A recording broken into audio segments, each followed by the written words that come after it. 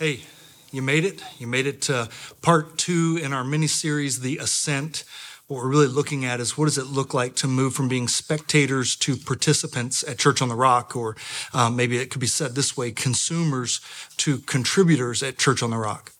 It's been interesting over the years, my wife and I, as we've had people into our home, we've wanted them to feel like they belonged, that they were more than just visitors in our house, but that they were welcome to anything, that they could grab something out of the fridge, or they were welcome to help out in any way that they felt led to. And that the more comfortable that people become, the more they begin to feel like family, the more they want to use their gifts and their talents inside the context of our home. I think the same thing is true in a church family. At Church on the Rock, we don't want you just to sit on the front porch. We want you to come in the house. We want you to find out what we're all about and what we're involved in and what you could do to be a contributor towards those things. And so last week, we kind of told our story, where we came from as a church, where we are now, what we believe, and where we're going. And then we asked you to take a gifts assessment test. Hopefully you took that test. If you didn't, you can still do it. It's on our app. You can go to the Ascent link there and take the gifts assessment. But really what that's designed to do is to give you some clues as to how you're wired by God. And what we want you to discover this week is, how has God wired you? And how does that uniquely contribute to the body of Christ, the family of God, and at home here at Church on the Rock? And so our prayer is that you would discover what that is that makes you come fully alive, and that you would bring that gift to the table, because we all need what you have to offer. So here we go, church. Let's celebrate today, and let's see what God's going to do in these next few moments together. Let's go. Well, I'm so proud of you guys for coming back. I know I was long-winded last week, but called in the big guns this week to make sure we covered everything in an appropriate amount of time. I was actually supposed to be up in Victory Bible Camp this week, teaching at the Reach 907 teen foster boy camp. Unfortunately, it got canceled this last week because there weren't enough male counselors to facilitate the camp, even with me and Jeremiah willing to pull double duty and play other roles and be counselors.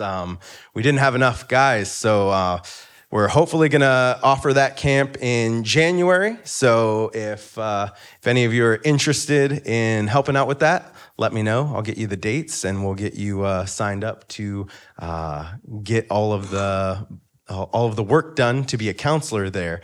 But as for this morning, we are going to move into, our lead pastor, Jonathan Walker, said, we're going to move into step 2 of our Ascent Pathway to Partnership class, preaching mini sermon series.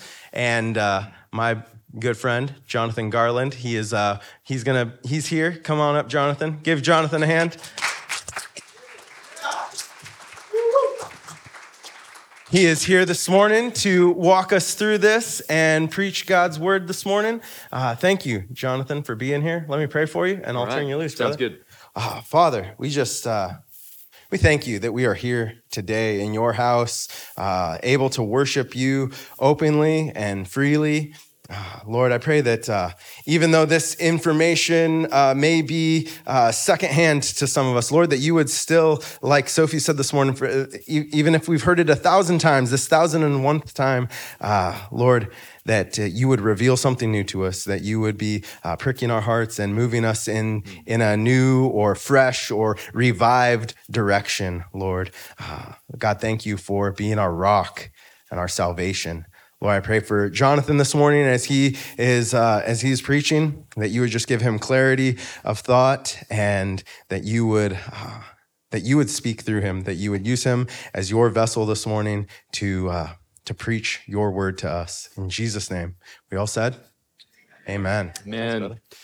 Thank you, Cody. We love the Farringtons, and we love Church on the Rock, and we love the Talkeetna version of Church on the Rock. And one of the things, I always find something to talk about that just sort of pricks my interest, but the amount of joy that I experience in this room every time I visit is just unparalleled. It's fantastic. And it's an indicator of something good when you're around joyful people and joyful leaders. And Steve, your jokes are legendary.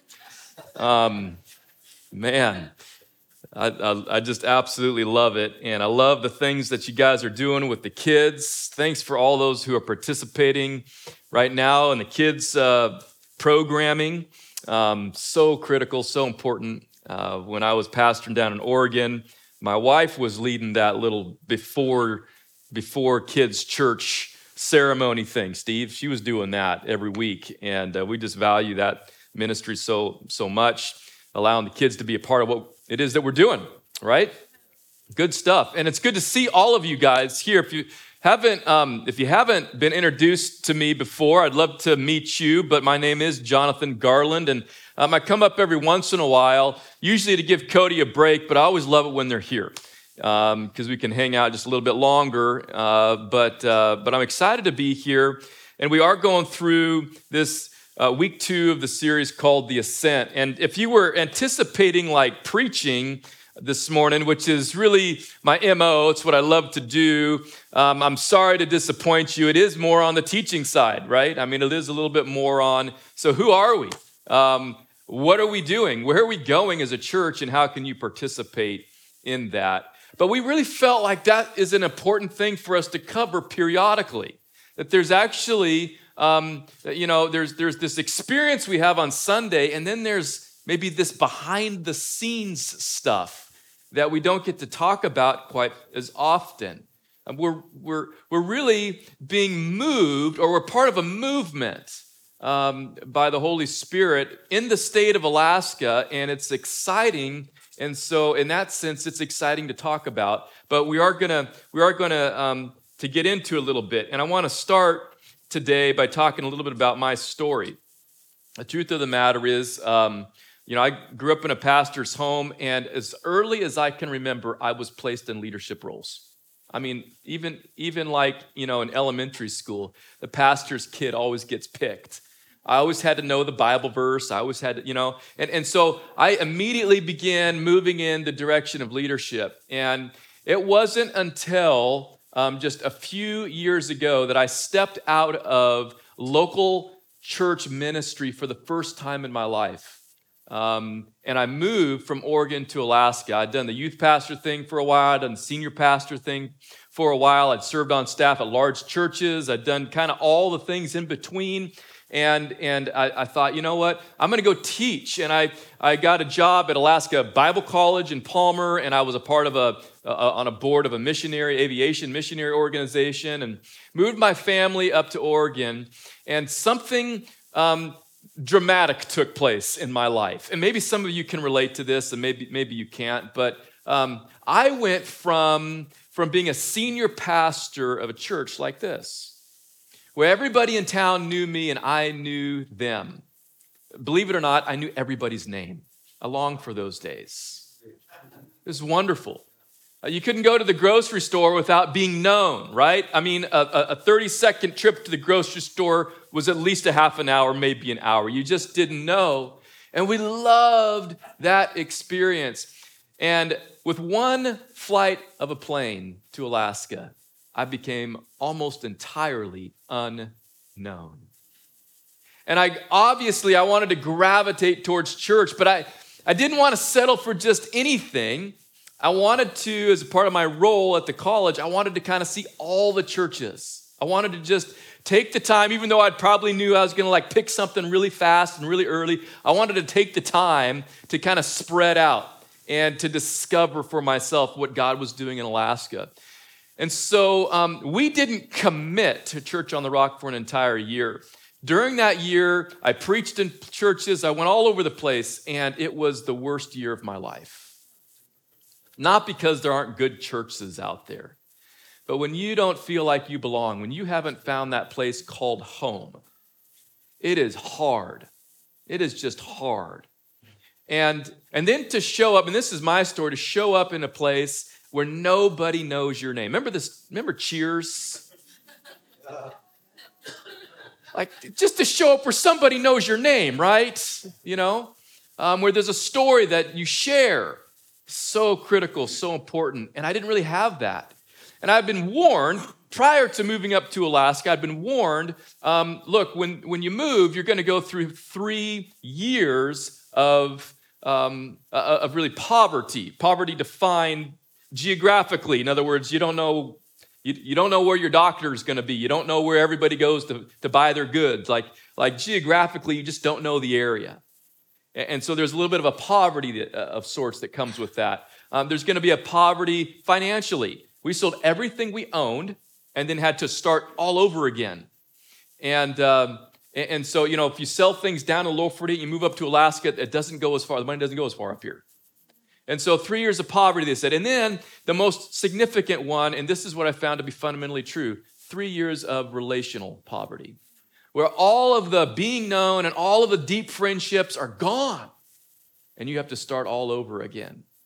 The fact of the matter is, I think a lot of people don't stay up here because they can't take that transition. And it's difficult. And we lived that as a family, not just as a father or a couple, but my 4 kids. We all went through it together. It was in that time period that we discovered Church on the Rock. And I'll never forget walking into the Palmer campus. And at that time, the campus was not its own campus. It was meeting in a schoolhouse. Never forget the first time walking in there. And I've been to a number of churches already. And I kind of happened on Church on the Rock. And just feeling immediately like God was up to something that I needed to be a part of, or at least investigate. And being welcomed by Pastor Lori, Chris's wife, in the foyer. And it was as if she knew who I was. This was precipitated actually by another interesting encounter. I was, when you move to a new location, you're setting up bank accounts and you're doing all these things. And for whatever reason, I don't remember the whole story, I needed to make a withdrawal. And I was at the bank earlier than it was open. And I was sitting outside. I wanted to be the first one in. This is in Palmer at Wells Fargo. And all of a sudden, this strange woman walks up to me. And she began to strike up a conversation. You ever been in that mood where you just don't want to talk to anybody? And I thought, this is so strange, but I'm a friendly guy, so I'm going to go with it, right? And I began talking with this lady, and she started telling me her life story, which I was totally into because I'm most of the time wired in that same direction. We begin this conversation. The next thing I know, I find out she's a Christian, and she finds out I'm a Christian. She says, you should come to my church. And so it was Church on the Rock. She told me where it was. Here's the funny part of that story. It's crazy. For a year, I never saw her again. Like, I attended Church on the Rock. I never saw her. In my mind, she looked a certain way. It was an early morning experience. And then over that period of a year, like, I didn't know who she was. And so I would actually tell the leaders, I think it was an angel. I don't know who, but somebody, and there was this story that went with it. Anyway, long story short, one day I'm sitting there talking to Pastor Chris at a potluck fellowship, and in she walks. And says, by the way, I'm the angel. So not an angel. We've just been doing different services, those kinds of things. But there's a little bit about my story, but here's what I want you to drill in on. When it came to that place to belong, it was almost immediate. We knew that God was doing something at Church on the Rock. And I had a different job and a different direction and a number of different things, but this was the place that my kids were going to plug into. This was the place that if we needed something, we were going to have friendships and relationships surrounding us that could be that counsel and that advice and that resource to us as a couple, as a man. This was going to be the place I was going to invest in. I immediately started, joined Pastor Chris's guys group that he was running at the time. And we just started to try to plug in and find out what is it that we need to be a part of? What is it that God is doing? Because we knew the value of church and the value of being known. And it wasn't easy. It wasn't easy. It was awkward at times. And yet we realized this is what we need to do if we're going to really be a part of this family and a part of this movement of God in Alaska. I can just tell you the end of the story. It wasn't too long ago I began saying, you know what? Those 3 years of poverty are over. We have some incredible friendships. And it came to roost this last couple weeks when I sent my son Seth off to college. And just prior to sending him off to college, I thought, I want to collect together a group of guys. I want to take this group of guys, godly men, men who love their wives, men who are healthy, men who I've been doing life with now for a number of years. And I'm gonna put them around my campfire. And we are going to send Seth off, and we're going to do a ceremony. And I got this knife that I had inherited from my grandpa when he died, and it was his hunting knife and became my hunting knife. And I put some effort and work into it, and I handed it to him, and we just did this ceremony. At the end of all that ceremony, all these guys did a toast, and they stood up and they said various things to my son. It was just incredible, an incredible experience. And I was able to turn to my son Seth. I said, Seth, because he knows our story. He felt those 3 years plus of relational poverty. I said, Seth, these guys are the kind of friends you need to go discover when you go to college. And he had a picture. He had those relationships. He's seen how it works. And when I couldn't hardly speak because I was so overcome with emotions, those guys stepped up and they were brothers to me in that moment. And they weren't just holding Seth accountable for faithfulness, they're holding me accountable to release my son over to the Lord in a new way in this new season of life. And we're there together, and I've got the picture to prove it. That's the work of God. Listen, there's a lot of stuff we're about to enter into here, but that's the picture I want you guys to have on the forefront. Where are we going together? Towards deeper relationship. That's where we're heading. And to get there, we're going to talk in terms of participation. Participation. All in. Diving into this thing. Discovering what it all is. So whether you're a founder, some of you guys have been here forever,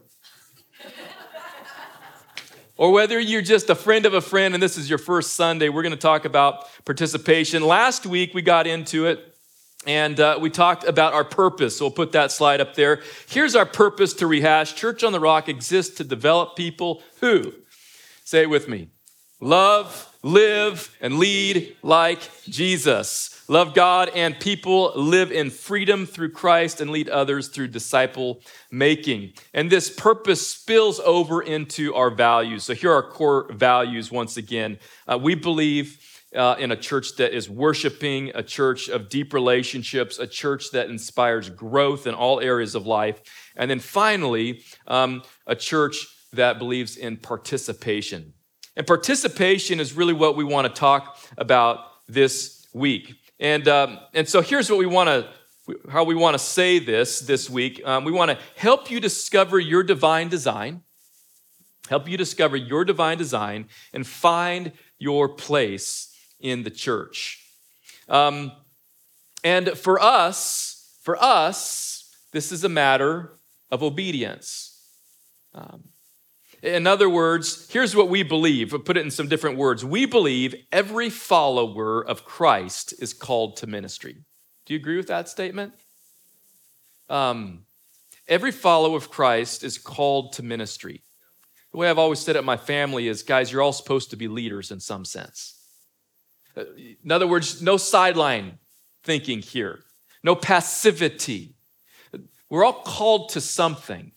We're all called to lead something, to be a part of something bigger than ourselves. This is a responsibility.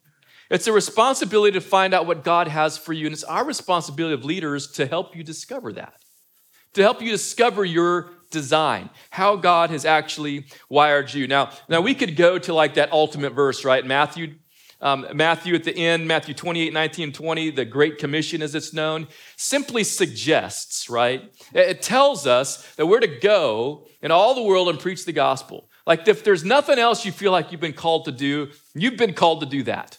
Like, can we agree to that? And that is the essence of ministry. It is forsaking all others, we will dive headlong full into whatever it is that God has called us to, namely preaching the gospel, making disciples. We are on a disciple-making adventure. And that's not just the leaders of the church, right? The point is that Jesus is talking to the disciples, but he's talking to individuals, the disciples, and in a sense, he's talking to you directly. Go therefore, make disciples. As you're going, as you're carrying out your normal everyday life, as you're down at the grocery store for that 30-second conversation that turned into something more, make disciples. That's what you're to be about. And so whatever it is that you need to do to get there, get there. But there's another verse I want to put in your thought process, and that's in Ephesians. Paul writes to the church in Ephesus, and he says this, "Now, these are the gifts Christ gave to the church." It's interesting, you're called gifts. The apostles, the prophets, the evangelists, the pastors, and the teachers.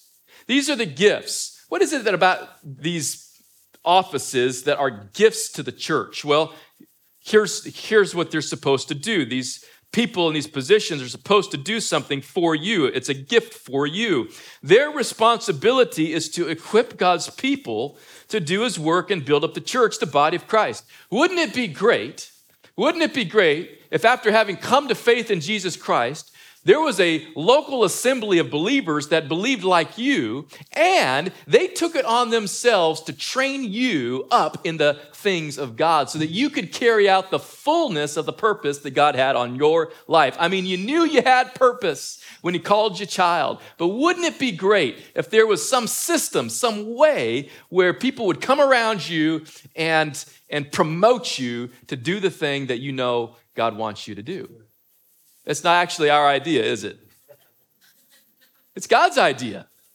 It's his idea. And we all started at square one, but it was through this mechanism we call the local church, not just the church universal, but the local church.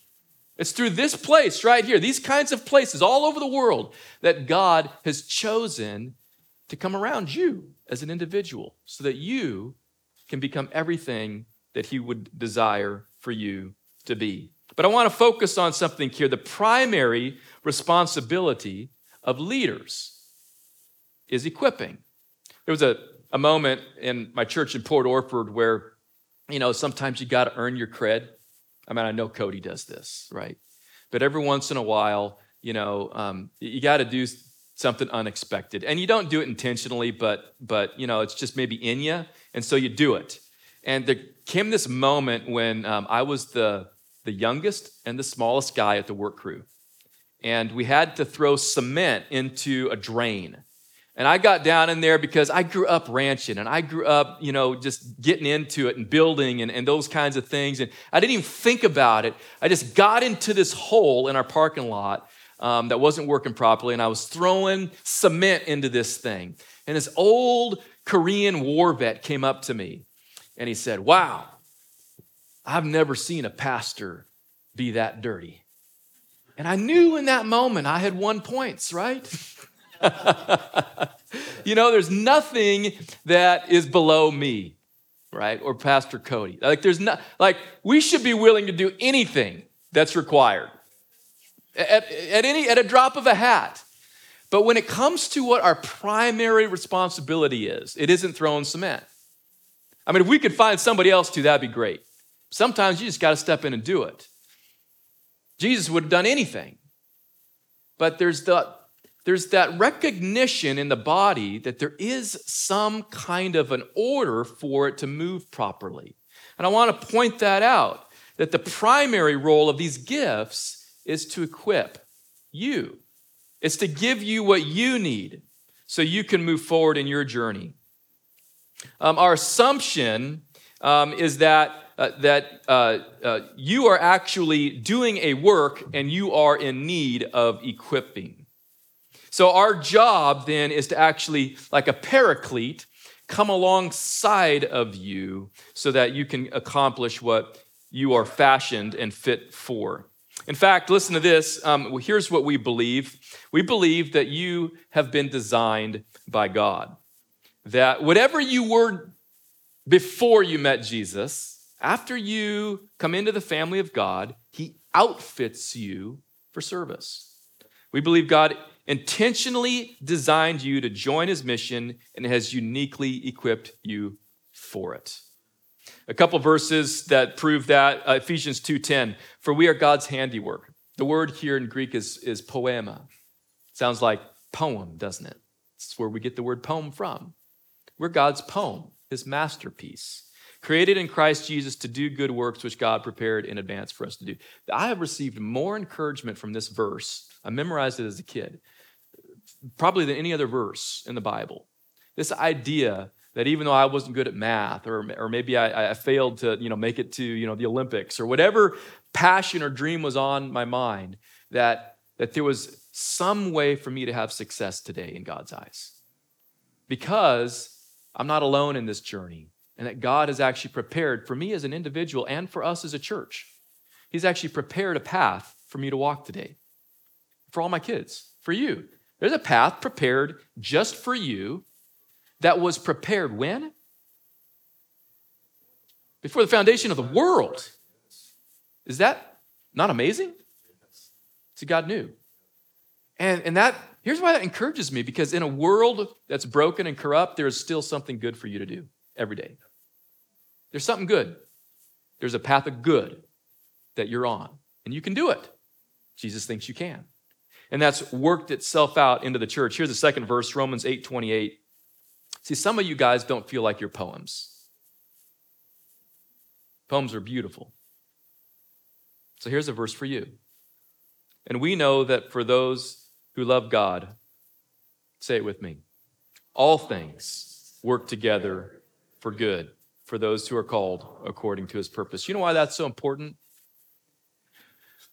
Because some of us look back at our past and we're like, yeah, but if you knew my past, it doesn't look like a poem.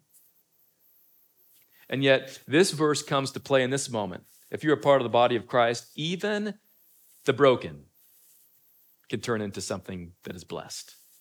Even the corruption in our lives, even the lack of things in our life, the lack of skill, the lack of talent, I don't care what it is, this is a promise from God. He wanted you to know he can redeem all of it. He can beautify all of it. He can use all of it. Whether your testimony is God has held me securely in his hand all these years, or I just met Jesus yesterday and I don't know my right hand from my left, God's using all of it. He wants all of it. He's placing all of it together into the body. God is determined to use even the junk in our lives to transform our world. So here's what this means. It means your story matters. I just want to hear that. I told you my story. I just want you to know your story matters. Your story is unique. I know. I get that. Your story matters. God is working something right now in your story. Your life experiences have shaped and continue to shape who you are and what you have to offer. But God is all over it. Are you hearing me? He's all over it. He wants you to participate in this thing called church. So whether your skills are everything you hope they would be or not, painful moments in your life, the hurts, all of it, God is in it with you to win it. Which brings me to an illustration that we use in our circles of leadership. And it's the illustration that we borrow from a guy named Jim Collins, who wrote a book called Good to Great back in the day. And it's the story of a hedgehog and a fox. I know it's a little weird, but stick with me here, okay? It's the story of a hedgehog and a fox, and it's actually a retelling of an ancient Greek story. And here's the idea from ancient Greece, is that the fox knows many things, but the hedgehog knows one big thing. Catch that. The fox knows many things, but the hedgehog knows one big thing. And what Jim Collins discovered when he interviewed and looked at corporate America is he realized that companies that move from good to great, or companies that become the best in their industry, or the best globally, that the very best companies aren't like foxes. They aren't jack of all trades. They're like hedgehogs. They're good at one big thing. You can kind of take this illustration a little further too as well. When it comes to a fox and a hedgehog getting together on war terms, when the fox tries to eat the hedgehog does what? One big thing. It curls in on itself, and it doesn't matter how much the fox knows about killing and eating. It can't get to that hedgehog. All it has to do is that one thing really, really well. Now, Jim applied this to corporations, but we kind of borrow this and morph it a little bit, and we apply it to finding our way or to participation here at Church on the Rock. The truth of the matter is that all of us have something to offer. All of us have something to give. There are gifts given to the church to equip you, but you are also gifted. You're being equipped for something, right? And that something may or may not be in the local church, like it may not be a Sunday morning something, but it's a something for somewhere at some point in time. And it's for the church. It's for the glory of God. It's for the kingdom. And God wants you to know what it is. So the question we're always asking is, like, what is your hedgehog? Well, there's some things that we can go through to define about what that hedgehog is. It includes 3 areas. Are you ready for this? We each have a combination of passions and giftings that uniquely qualify us for opportunities God brings. So it looks something like this. We have these circles that we put up for you to look at to remember this. There's, first of all, your passions. Your passions, those things that make us feel alive and we most desire to spend our lives doing, right? And those passions may shift as time goes on. Now, the truth is that some of you have passions, but you'll never carry some of those passions out. Actually, I think God does that to us a lot of times. There's things that I felt called to do as a little child that I've never done. And I don't know if I'll ever go do those things, but I'm passionate about them. I'm actually, as I get older, supposed to be passionate about more and more and more and more. That's not how I determine my hedgehog, but it's one component. There are a lot of things God shows me that somebody's supposed to do, but I'm not supposed to go do for one reason or another.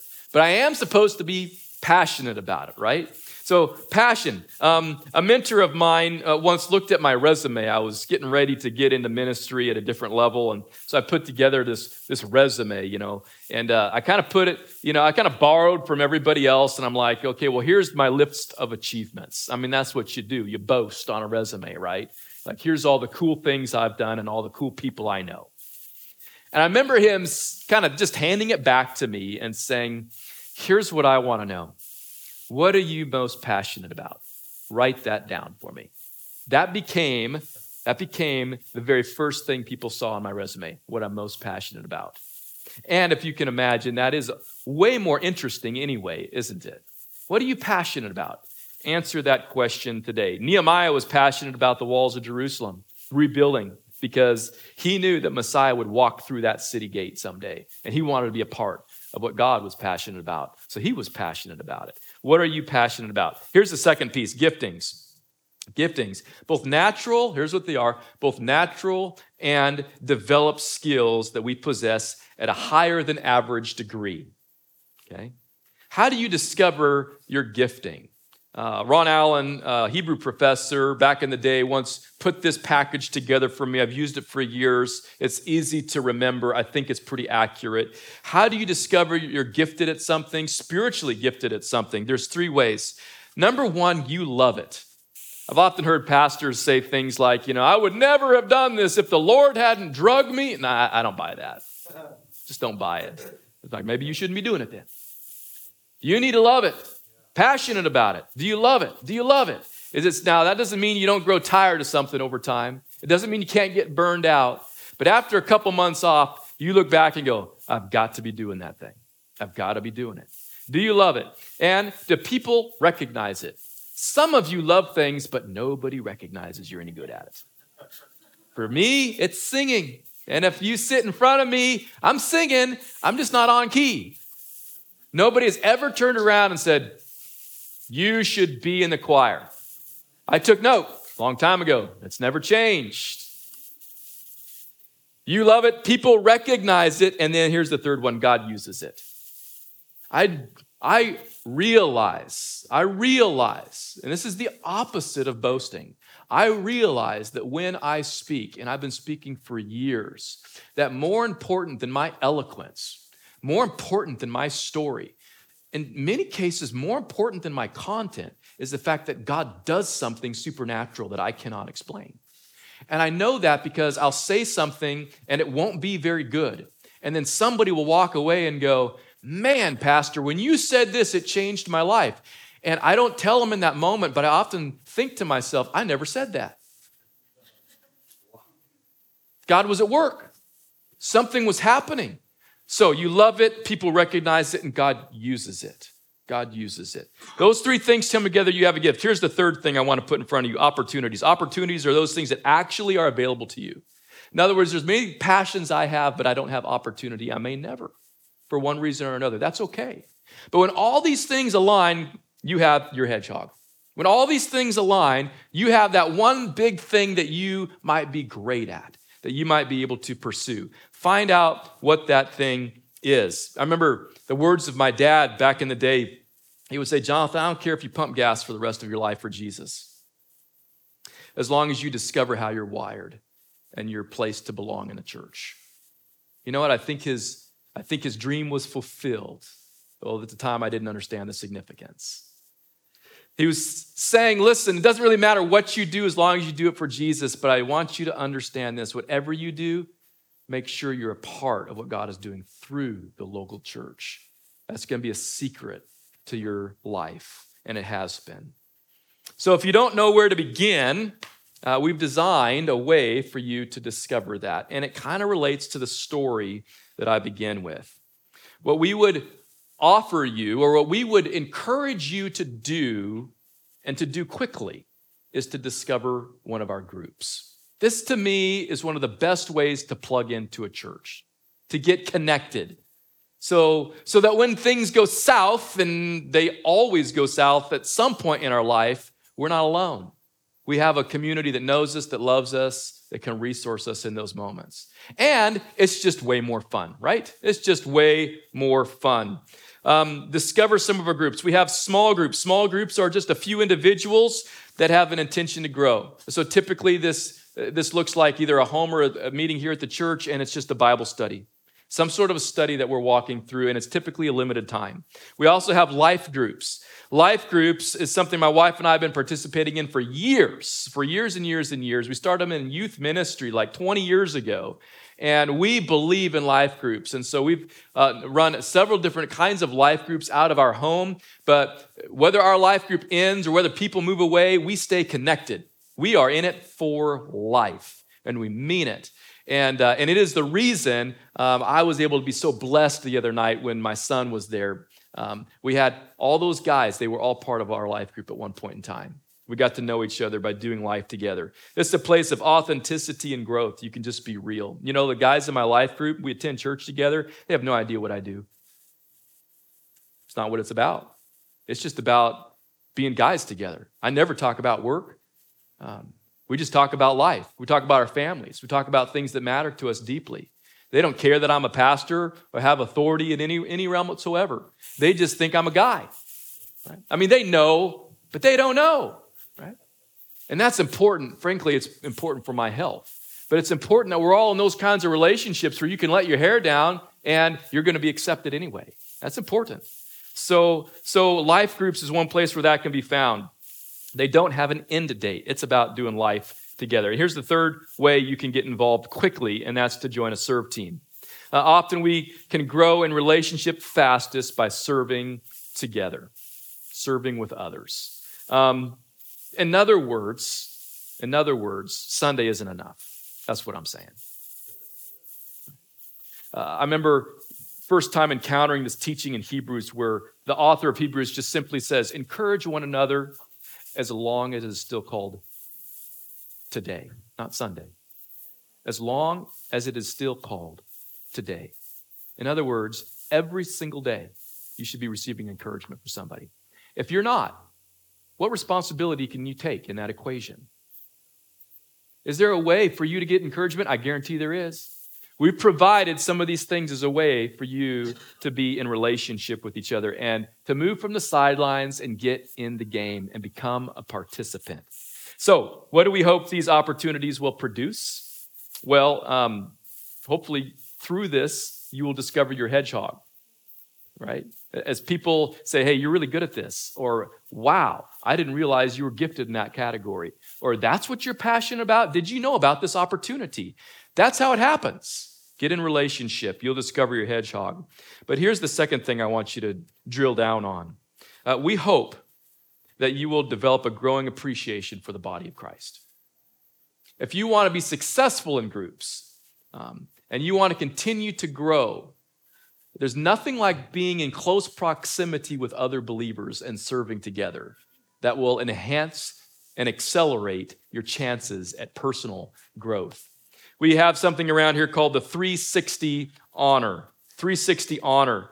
And here's what it basically is. It's this idea that as we grow together within a church of diversity, unity in diversity, that context, that thing that God actually created, unity in diversity, different backgrounds, maybe even different religious backgrounds that we all share, that when we come together in a local assembly, we have to give permission for each other to disagree a little bit. We have to give space for each other to think through issues, political issues a little bit differently. That when we engage in that process, it accelerates our spiritual growth. We get smarter, we get wiser, we get better for it. We actually grow. And Paul says in Corinthians that the church is actually wired this way. That just like you have a body, the church is called a body, Paul says. And if you can imagine with me, when you stub your toe, when it stops growing, it affects every other part of the body. And when Paul leverages this body terminology, he's simply suggesting this. Listen, don't devalue another member of your body because right now it's a wound, it's an open wound. That part of your body is incredibly important. In fact, you would honor it. Paul even goes so far as to say you would honor the weaker members of your own body. You would honor those. And it's through that high honor, that 360 honor we call it, which is discoverable through small groups, life groups, and particularly, I would say, serve teams. When you are in those environments, you're going to be placed in proximity where you're going to have to live with people you might disagree with from time to time. We want that process to play itself out. That is the process that is required for growth. It's called being in the body of Christ. Listen, if there's one thing that stood out to me and one major reason we decided Church on the Rock is our home church, it is because we major on the majors and we minor on the minors. You could be a Democrat, you could be a Republican, and you could sit here. We're going to talk, and we're going to do life together, and we're going to eat together, and we're going to play together, and we're going to discover together what it means to be a part of the body of Christ and to give honor to those whom it is due.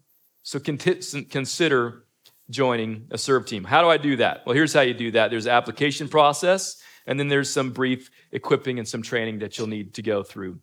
Now, here's why this matters. If you want more information on that, there's going to be a QR code here in just a second, but you can go to the app or you can talk to Pastor Cody. They'll get you hooked into that serve team process. But I want to end on why it matters. Why is this so important? This is so important because of what Amos 3:3 says. The two walk together unless they have agreed to do so. It's a simple verse, and it's kind of ripped from a context, which is important. And the context is this. It's the context of a prophet speaking to a nation who has left their God. And it's in that context that the prophet decides to write about the relational tie, the intimate connection that God desired with his people.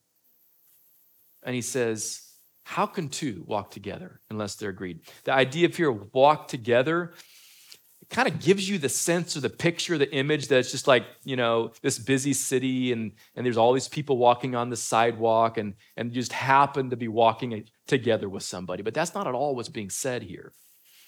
The Septuagint, which is the Greek translation of the Old Testament, okay, the Septuagint actually translates this idea with familial, intimate language. And it's ascribed to Jesus, the Son of God. In other words, it's used to describe Jesus as God's only begotten Son. How can two walk together in a family relationship? As if you are my only child.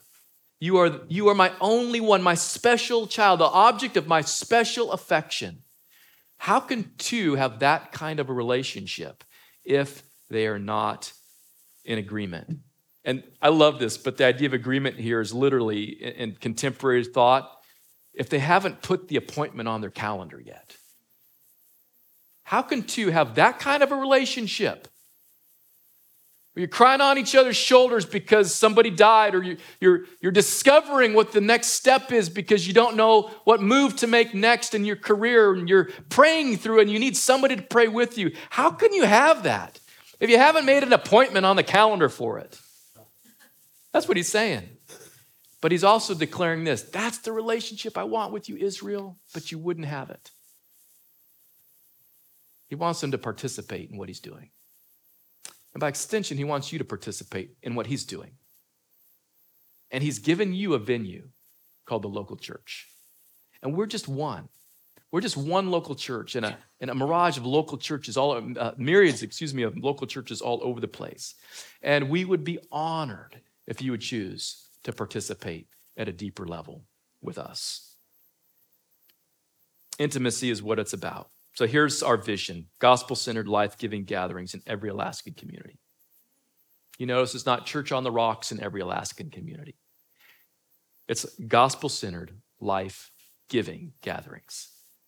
And we're going to cheer anybody who fits that description because we believe that participation is the pathway to growth and intimacy with God. So here is what we are asking you to consider: partnership and agreement.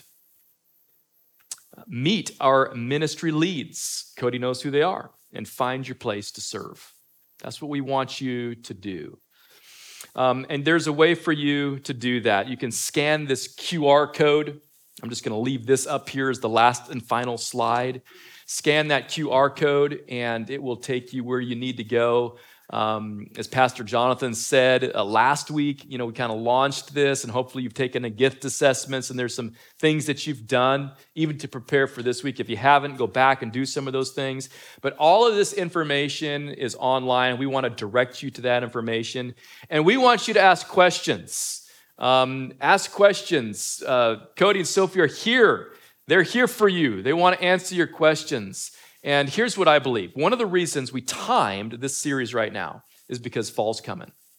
Fall's coming. I just sent my oldest boy off to school, but some of you are teachers, and here we go. This week, right? Everything kicks off. You've been busy. It's about to get really busy. Well, I actually believe it's in this season that many people move into these communities, or many people are starting to long for community. By joining a serve team, you're saying, I want to welcome those people in. I want to go beyond myself, and I want to open my door in hospitality to this community in a fresh way. How do I do that? We can show you how to do that. It's fall, and so we're getting into that season where the snow's starting to fly, and I know that's not popular to speak to, but no tickling ears here, guys. We're going to say the real stuff.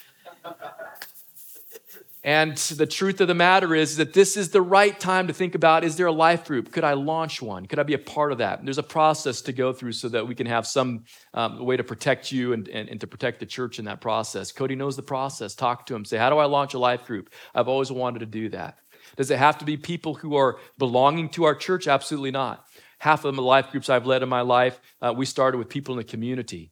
Had nothing to do with church, but I invited them all to church, and many people have gotten saved and come to church, right? But it's about doing life with people. It's about committing to those relationships. Who wouldn't want to be a part of that? I can't even understand who wouldn't want to start one, okay? But whatever it is that God is leading you to, don't hesitate. Now's the time to act. Are you with me? So what I want to do is I want to pray for you now. God, thank you for this church. Thank you for the great things that are happening, for the leaders that are stepping up and stepping into new roles and positions here in Talkeetna. Lord, I believe you equip your church, you prepare your church for what is about to come next. And we don't know what tomorrow brings. We don't know what comes next. But when we see your people preparing, we know there is a next. And so, Lord, I'm so hopeful. I'm so filled with joy with this body here in Talkeetna. In anticipation for what it is you're about to do, the creativity that is about to be leveraged, the relationships that are about to get more deep and more intimate, the growth that is about to take place when I look around and I see your people in action. So God, would you just encourage our hearts, allow us to participate, allow us to just kind of forget maybe those hangups or those hurts or those bad past experiences and remind ourselves of the promise. You're working all things together for our good. This is your provision, this local church thing. And it isn't perfect, but it's what you've given us. And is there anything better? God, would you invite us into a deeper, richer, fuller experience of your abundance of life through Church on the Rock. In Jesus' name we pray.